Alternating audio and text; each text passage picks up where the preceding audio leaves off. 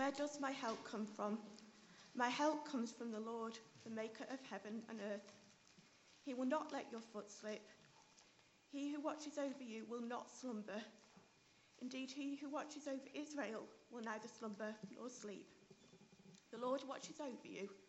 The Lord is your shade at night, at your right hand, The sun will not harm you by day, nor the moon by night.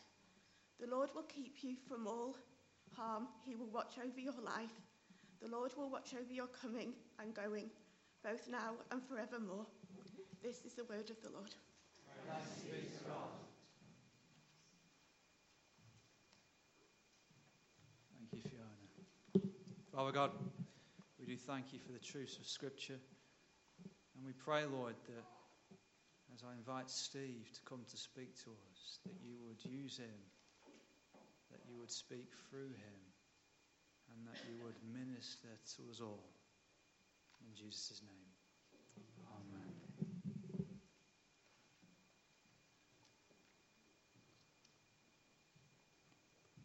Good morning, everyone.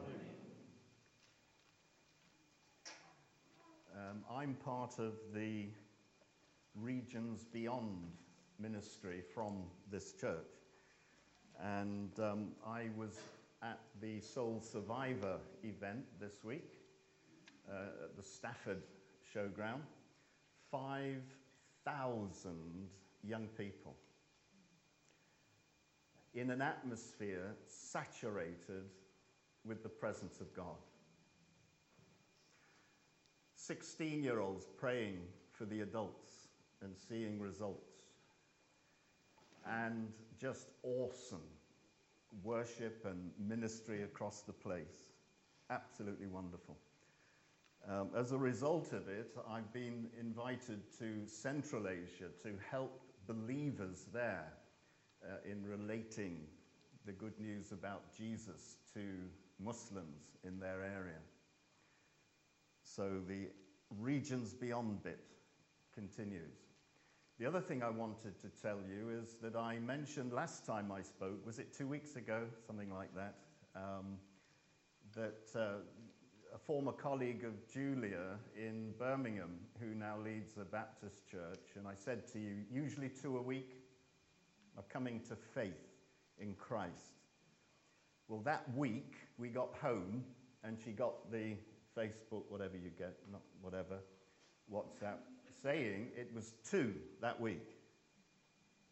Last week, she got 1, 5 added to the Iranian group in that church, which meets on a Sunday afternoon or Saturday. So, when we get home today, we'll see how many for this morning. But just so that you're aware that God is active in his world and in his church, and I'm encouraged this morning for the sense that this congregation is on the move. God, the impetus of the Spirit of God is with you as a congregation. And it's been one of those mornings that I needed to get up and speak now before there's anything left of the sermon to say, because it's all coming out through the service, and that says, perhaps somebody was designing this service beyond ourselves. I'm not sure if we've... Oh, I haven't got the clicker, by the way. Oh, it's here. Okay. What do I have to do?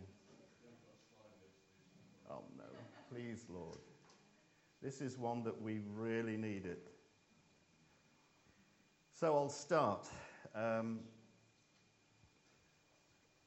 As Ant said, we are on a series, The Song of Ascents, or the Songs of Ascent. You could call them the Psalms of Ascent, because a psalm is a song.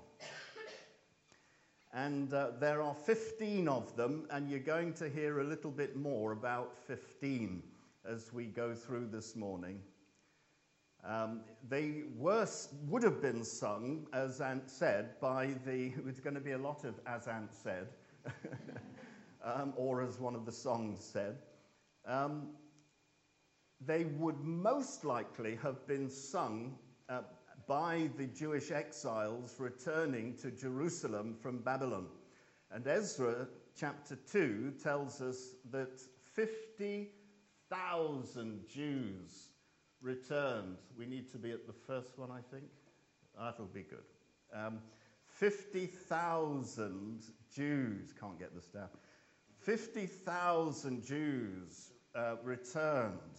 And among them was a choir of 200, says Ezra 2:65. Number 2, please. Brilliant, Jamie. Doing a grand job. Isaiah describes it like this: many people shall say, "Come, and let us go up to the mountain of the Lord." What's there? As Ant said, to the house of the God of Jacob, and the word of the Lord shall go out from Jerusalem. So, oh, sorry, you're doing it. Or are you doing it? I'll do it. I've got it. I've got the bobber. This is my party. Okay. And I'll cry if I want to. Right. I've got the bobber. Right. So, this is what it looked like. This house of the God of Jacob, from which the word of the Lord will go out. It was the temple. And one writer in the Talmud, which is Jewish writings, he said, "He who has not seen the rejoicing at the temple has never seen rejoicing in his life." Now, I attended a synagogue with Andy and a friend not long ago, and it just feels remarkably, the culture, remarkably like institutional Christianity.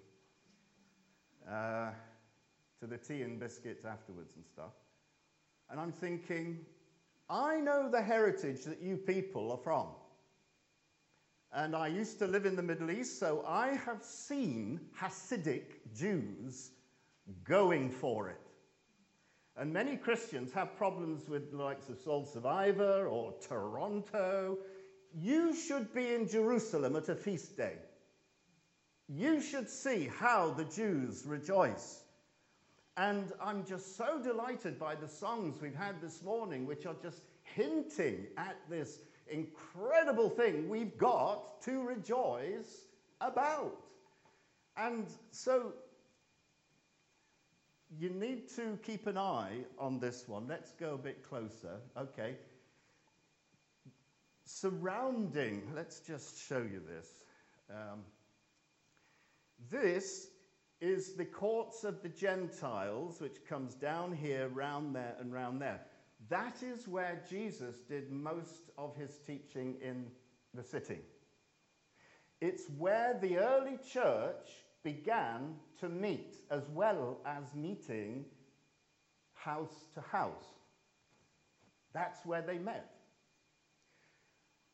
And then there is an inner court, and then there are some steps that go to the innermost court.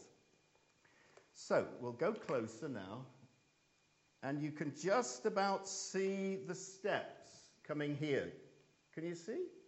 Those are steps, semicircular. I'll go closer in a minute.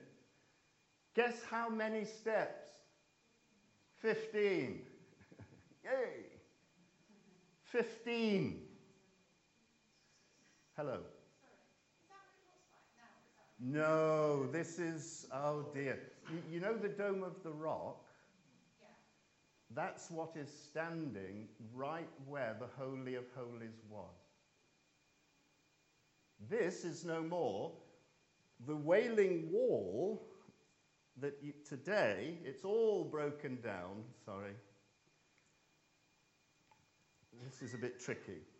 From this side, this goes down to Kidron Valley and then up to the Mount of Olives. And the famous view of the city is looking at that, the remainder of the wall. The Wailing Wall is the other side, which is left today. Everything else, the Romans demolished in AD 70. So this is what it was at the time of Jesus. It's what it was at the time of Solomon, who built it originally. And it's how it was, they put it back after the exile to Babylon. They rebuilt. So we're going closer. Now you can see the steps again. Yeah? Okay. So this is the inner court, but then the Holy of Holies is behind that door. So during the major feasts at the temple in Jerusalem, the crowds would party till dawn. If only these people who need to get, these British people who need to get tanked up and go to Ibiza and party till dawn, they don't know what they're missing, because this doesn't give you a hangover. The Jews partied until dawn. The rabbis boogied, bopped, pogo danced. And I've seen the Hasidics do it today, the twirlies. They pogo. You get them at the Wailing Wall, and they're doing this because you have to worship God with all your being. Not just your heart and your mind and your soul, but with all your strength. And that's come as now a tradition. It's not particularly in the Bible. That's not what God meant particularly, but that's what they do. If you have ever wondered why they do that at the Wailing Walls. The Levites formed an orchestra. Here we go, guys. The Levites formed an orchestra providing a musical fanfare on the top step, right there by the door, like a platform. And it led to the upper court, or the Holy of Holies part, the sanctuary. The Levites also, from that top step, led spiritual songs, including 15 psalms. And for each of the psalms, they went up a key, or a semi, because theirs isn't like our Western. Da, da, da, da, da, da, da. They have more than us, semis.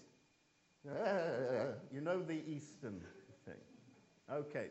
So they sang what the songs of ascent on each of the steps, going up, one per step. And how many steps were there? Okay. So let's go in again. There we are. You can count them if you want. Please don't. Please concentrate. You can go online and count them. On the three major Jewish festivals, which were Rosh Hashanah, Yom Kippur, and Sukkot, which is the Feast of Tabernacles, the priests stood on the semicircular steps and sounded 3 blasts on the shofar horn. You know about those. It's a ram's horn. They did this first of all on the feast of Rosh Hashanah, which they stood on the top step. Then on the feast of Yom Kippur, they did it on step number 10. 10 days after Rosh Hashanah. Then, on the Feast of Tabernacles, Sukkot, 15 days later, 15 days later, they stood on the 15th step, which to my mind probably meant they stood at the bottom. Yeah? So, you see, this is, anybody like pomegranates? The Bible is like a pomegranate. You break it open, and there's whole loads of more goodies in different sacks, and then you break them open, and you think, whoa, there's more. The Bible is an amazing book. It actually sets the hairs on the back of your head tingling. Eat your heart out, Enid Blyton. So, the Hebrew language is almost unique in the world, in that each letter has a numerical value. And in the songs of ascent, David, the psalmist, sometimes used the name for God, Yud-Hey. Yud-Hey. Can we do some audience participation? Would you like to say Yud-Hey? Yud-Hey. That's it. In Hebrew, the name Yud-Hey has a numerical value of 15. 10 for Yud, 5 for Hey. And Isaiah used it in chapter 26, verse 4, where he says, "For in God is the strength of the world." So in other words, creation itself came into being by Yud-Hey. Yud means wisdom and the form of the world, and it's masculine. Hey means understanding and the matter, the atomic structure of the world. And Paul said, by Jesus, all things hold together and consist. The atomic structure is held together by Yud-Hey. And Hey is feminine. So we have this incredible thing that 15 songs of ascent, 15 circular steps to the temple, and both are bearing witness to Yud-Hey, the name of God. Now, if that depresses you, fine. And Mary and Joseph would have sung the songs of ascent when they took Jesus to Jerusalem for his bar mitzvah. And that was during, I believe, the Feast of Passover in Luke chapter 2. And there it says, when Jesus was 12 years old, i.e. his bar mitzvah year, Mary and Joseph went up to Jerusalem for the Passover feast. And as they were returning, i.e. to Nazareth, the boy, Jesus, stayed behind in Jerusalem. His parents thought he was in the caravan, so they went with a whole crowd, like Muslims go to Mecca. And they thought he was among their relatives and friends, but he wasn't. So just a little bit of background about the significance of this psalm and why it says some of the things it says because of this significance. So what about your life and my life in the light of the songs of ascent? I am with Sankey, the hymn writer. Anyone over 60? Look at the ground now. And you will remember, we're marching to Zion. Beautiful, beautiful Zion. We're marching upward to Zion, the beautiful city of God. Now, you notice how everyone that sang was over 60. But notice it, we're marching upward to Zion, the beautiful city of God. That is a picture of the whole of our lives. We are marching to Zion. Some days you feel you're dragging yourself to Zion. Other days you feel, I'm marching to Zion. But that is the inspiration for us. Our lives in the light of the Song of Ascents. And in the psalm, our connection with the Creator is established. Well, it's because of Yud-Hey, we've just seen. And he says, I will lift my eyes to the mountain. Where does my help come from? My help comes from Yud-He, the maker of heaven and earth. So you notice the connection with the Creator, the whole of our world. This is the worldview of the Bible. This is the worldview of the Christian. And when the TV talks about Mother Nature, Julia and I look at each other and say, it's like that hotel advert, Travagin. Huh? And they say Mother Nature, and we look at each other and say, Father God. Mother Nature, that's a pagan thought. It's Father God, the Creator. And you say, well, Steve, you're getting into my sensibilities about evolution and all the rest of it. No, I'm not. No, I'm not. The biblical worldview, whatever you see scientifically, is not Mother Nature but Father God, because the issue is there is a creation to account for. And if there is a creation, it begs the question of a creator. And everyone, from some of the most eminent scientists, including Stephen Hawking, have been caught off guard affirming the fact. Now, let me quote Professor John Lennox, who says, the mathematical numbers of the natural order are so perfectly fine-tuned, it's as though the universe knew humankind was coming. Hello?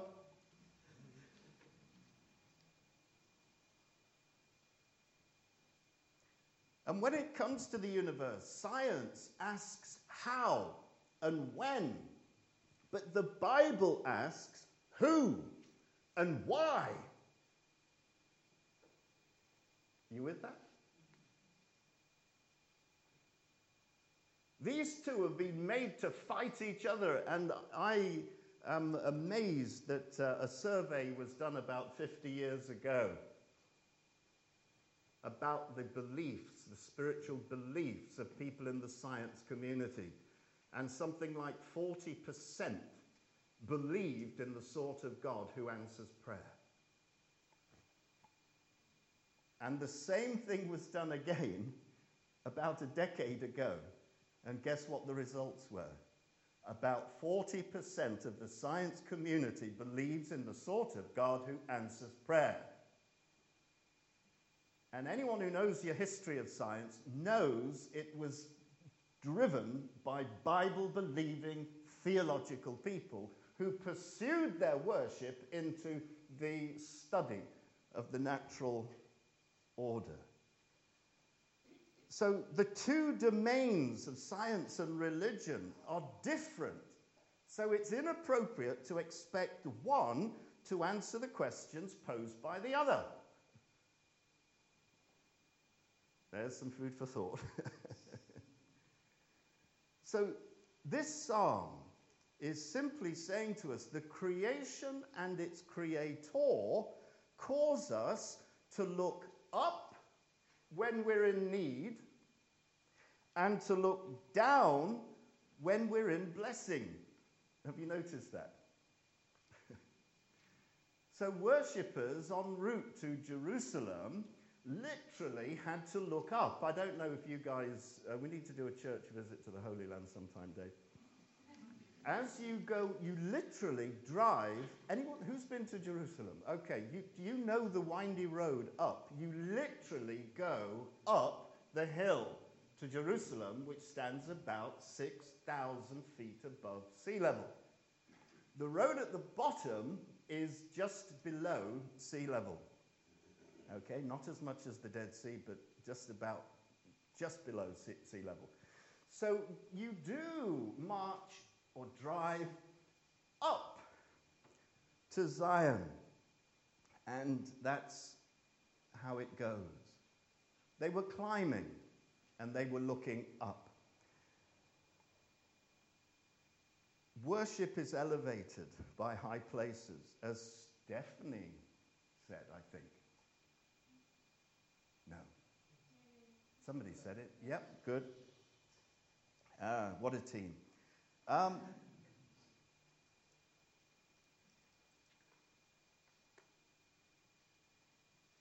high places become places of worship. Something about them, I'm not sure. That's why the powers of darkness do the same. But when they were there at the high place of the temple, they were looking down. And the view from the old city is lovely. And if you go up any of the towers, St. David's Tower, whatever, you'll see the view across Judea. And it really is lovely. So we join Karen Carpenter, who sang, "I'm on the top of the world." There's always a sniff in her songs. I'm on the top of the world. Yeah? Looking down on creation. So, and the only explanation I can find, and if you keep it going, it's a wonderful kind of parallel of our relationship with Jesus Christ. Since you've been around, I'm on the top of the world. Now, isn't that what it is, Christians? Come on. Since he's been around, when Jesus comes, everything is different. The tempter's power is broken, says one of the Pentecostal hymns. When Jesus comes, all fear is gone. That's lovely. You're getting me preaching now. That's not the idea. Right. And Habakkuk, in chapter 3:19, he said the same as Karen Carpenter, "Yet I will exult in the Lord. I will rejoice in the God of my salvation. God, the Lord, is my strength. He makes my feet like hinds' feet, like a deer.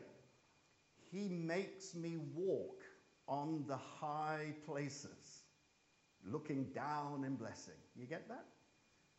Now, the thing is, and we studied this in our growth group, when Habakkuk was writing, the national mood was through the floor.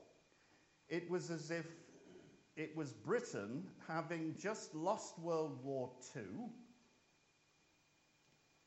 and 9/11 had happened, and then Brexit rolled into play. All at the same time.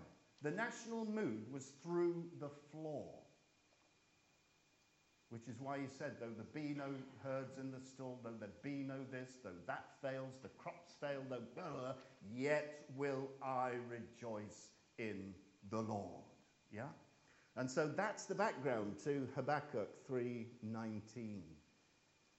He makes me to walk on the heights. I need to look down on the problems. Somebody said in Yorkshire to me once, when you're under circumstances, what was it he said? When they say, "How are you doing under the circumstances?" he said, "I'm not under the circumstances. I never am, because I believe in Jesus. I'm over the circumstances. I can do all things through Christ," and I've never forgot that guy. Okay, so what can we celebrate? And let's stop. God is forever committed to you with covenant love. It's called Hesed in Hebrew. Covenant love. And we've sung one of the songs, Loving Kindness. Even in Exodus 34, the Lord is compassionate, gracious, abounding in loving kindness and faithfulness. Hesed. It's a fret-busting psalm. Are you fretting? Do you need your fret busting? God is consistently looking out for you 24/7. Verse 5a, the Lord watches over you. Verse 3, he who watches over you will not slumber nor sleep. And as George Verwer said, I was in a meeting with him, and they bought the Logos ship. Anyone knows about OM? He started waking up at night because of the huge financial implications of buying a ship to take the gospel around the world. And he said, I got fed up of this, and he thought to himself, the Bible says God never slumbers nor sleep, so why should I stay awake? There's no need two of us being awake. Because he will not miss a beat. He neither slumbers nor sleeps. Next, the psalm is reassurance boosting. If the other one is fret busting, this is assurance boosting.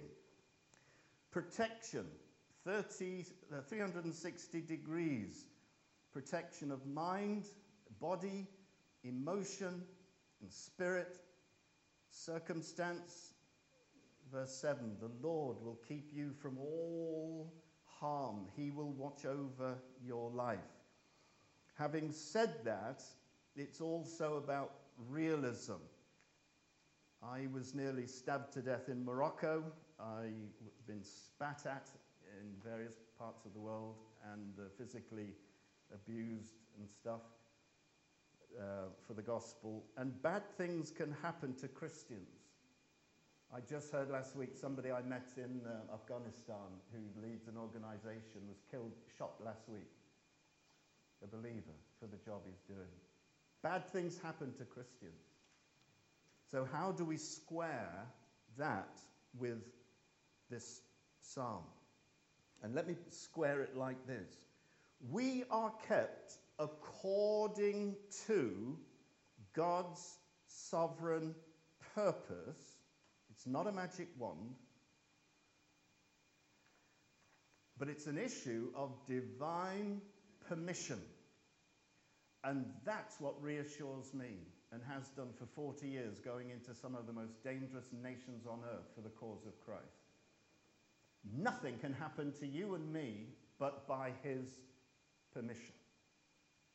And I want to say to some of you whose lives seem to be a catalogue of difficulties and pain,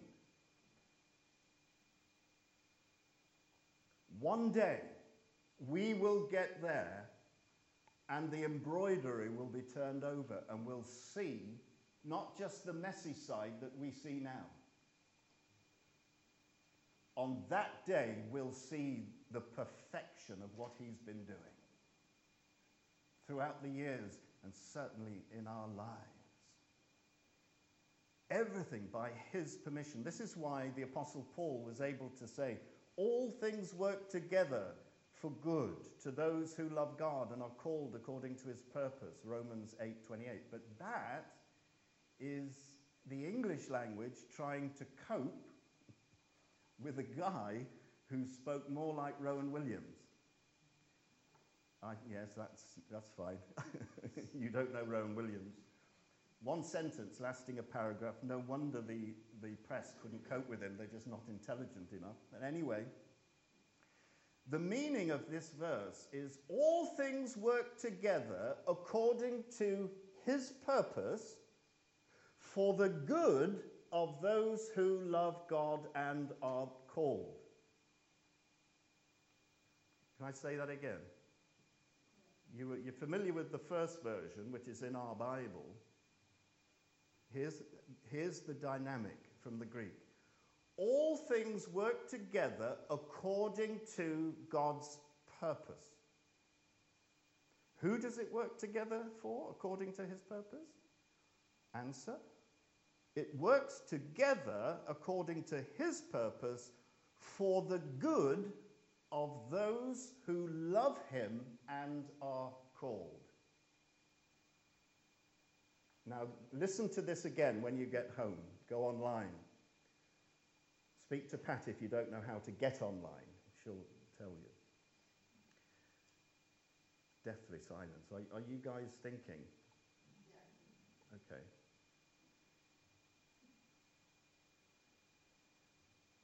All things work together according to his purpose for the good of those who love God and are his called.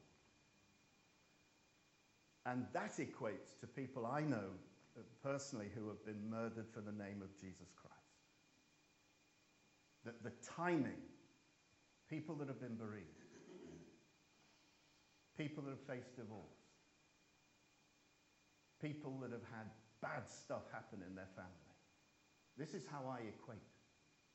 He knows what he's doing. And lastly, this psalm is guidance promising. And I love it in verse 8. It says, the Lord will watch over your coming and you're going, both now and forevermore. I'm just going to ask if we can have from the keyboard the faithful one. We're going to just move into a response time, because the sense was that the Lord may have something particular this morning he wants to do in your life, in your mind, in your body. And I still feel, Kev, we need to get those ears prayed for. In your emotion. Don't feel under pressure, Kev. I think we know each other. We know each other well enough. Your emotion, your relationships, your circumstances, the whole of your life. It's called the shalom of God. The shalom, the peace. Salem in the Arabic language. The shalom of God in every area of our life. Isaiah says, how can you say, I am disregarded by God? Don't you know that the Lord is the everlasting God, the creator of the ends of the earth, Yud-He. He does not faint or grow weary. He gives power to the faint, and to him or her who has no might, he increases strength. Those who wait for the Lord shall renew their strength. They shall mount up with wings like eagles.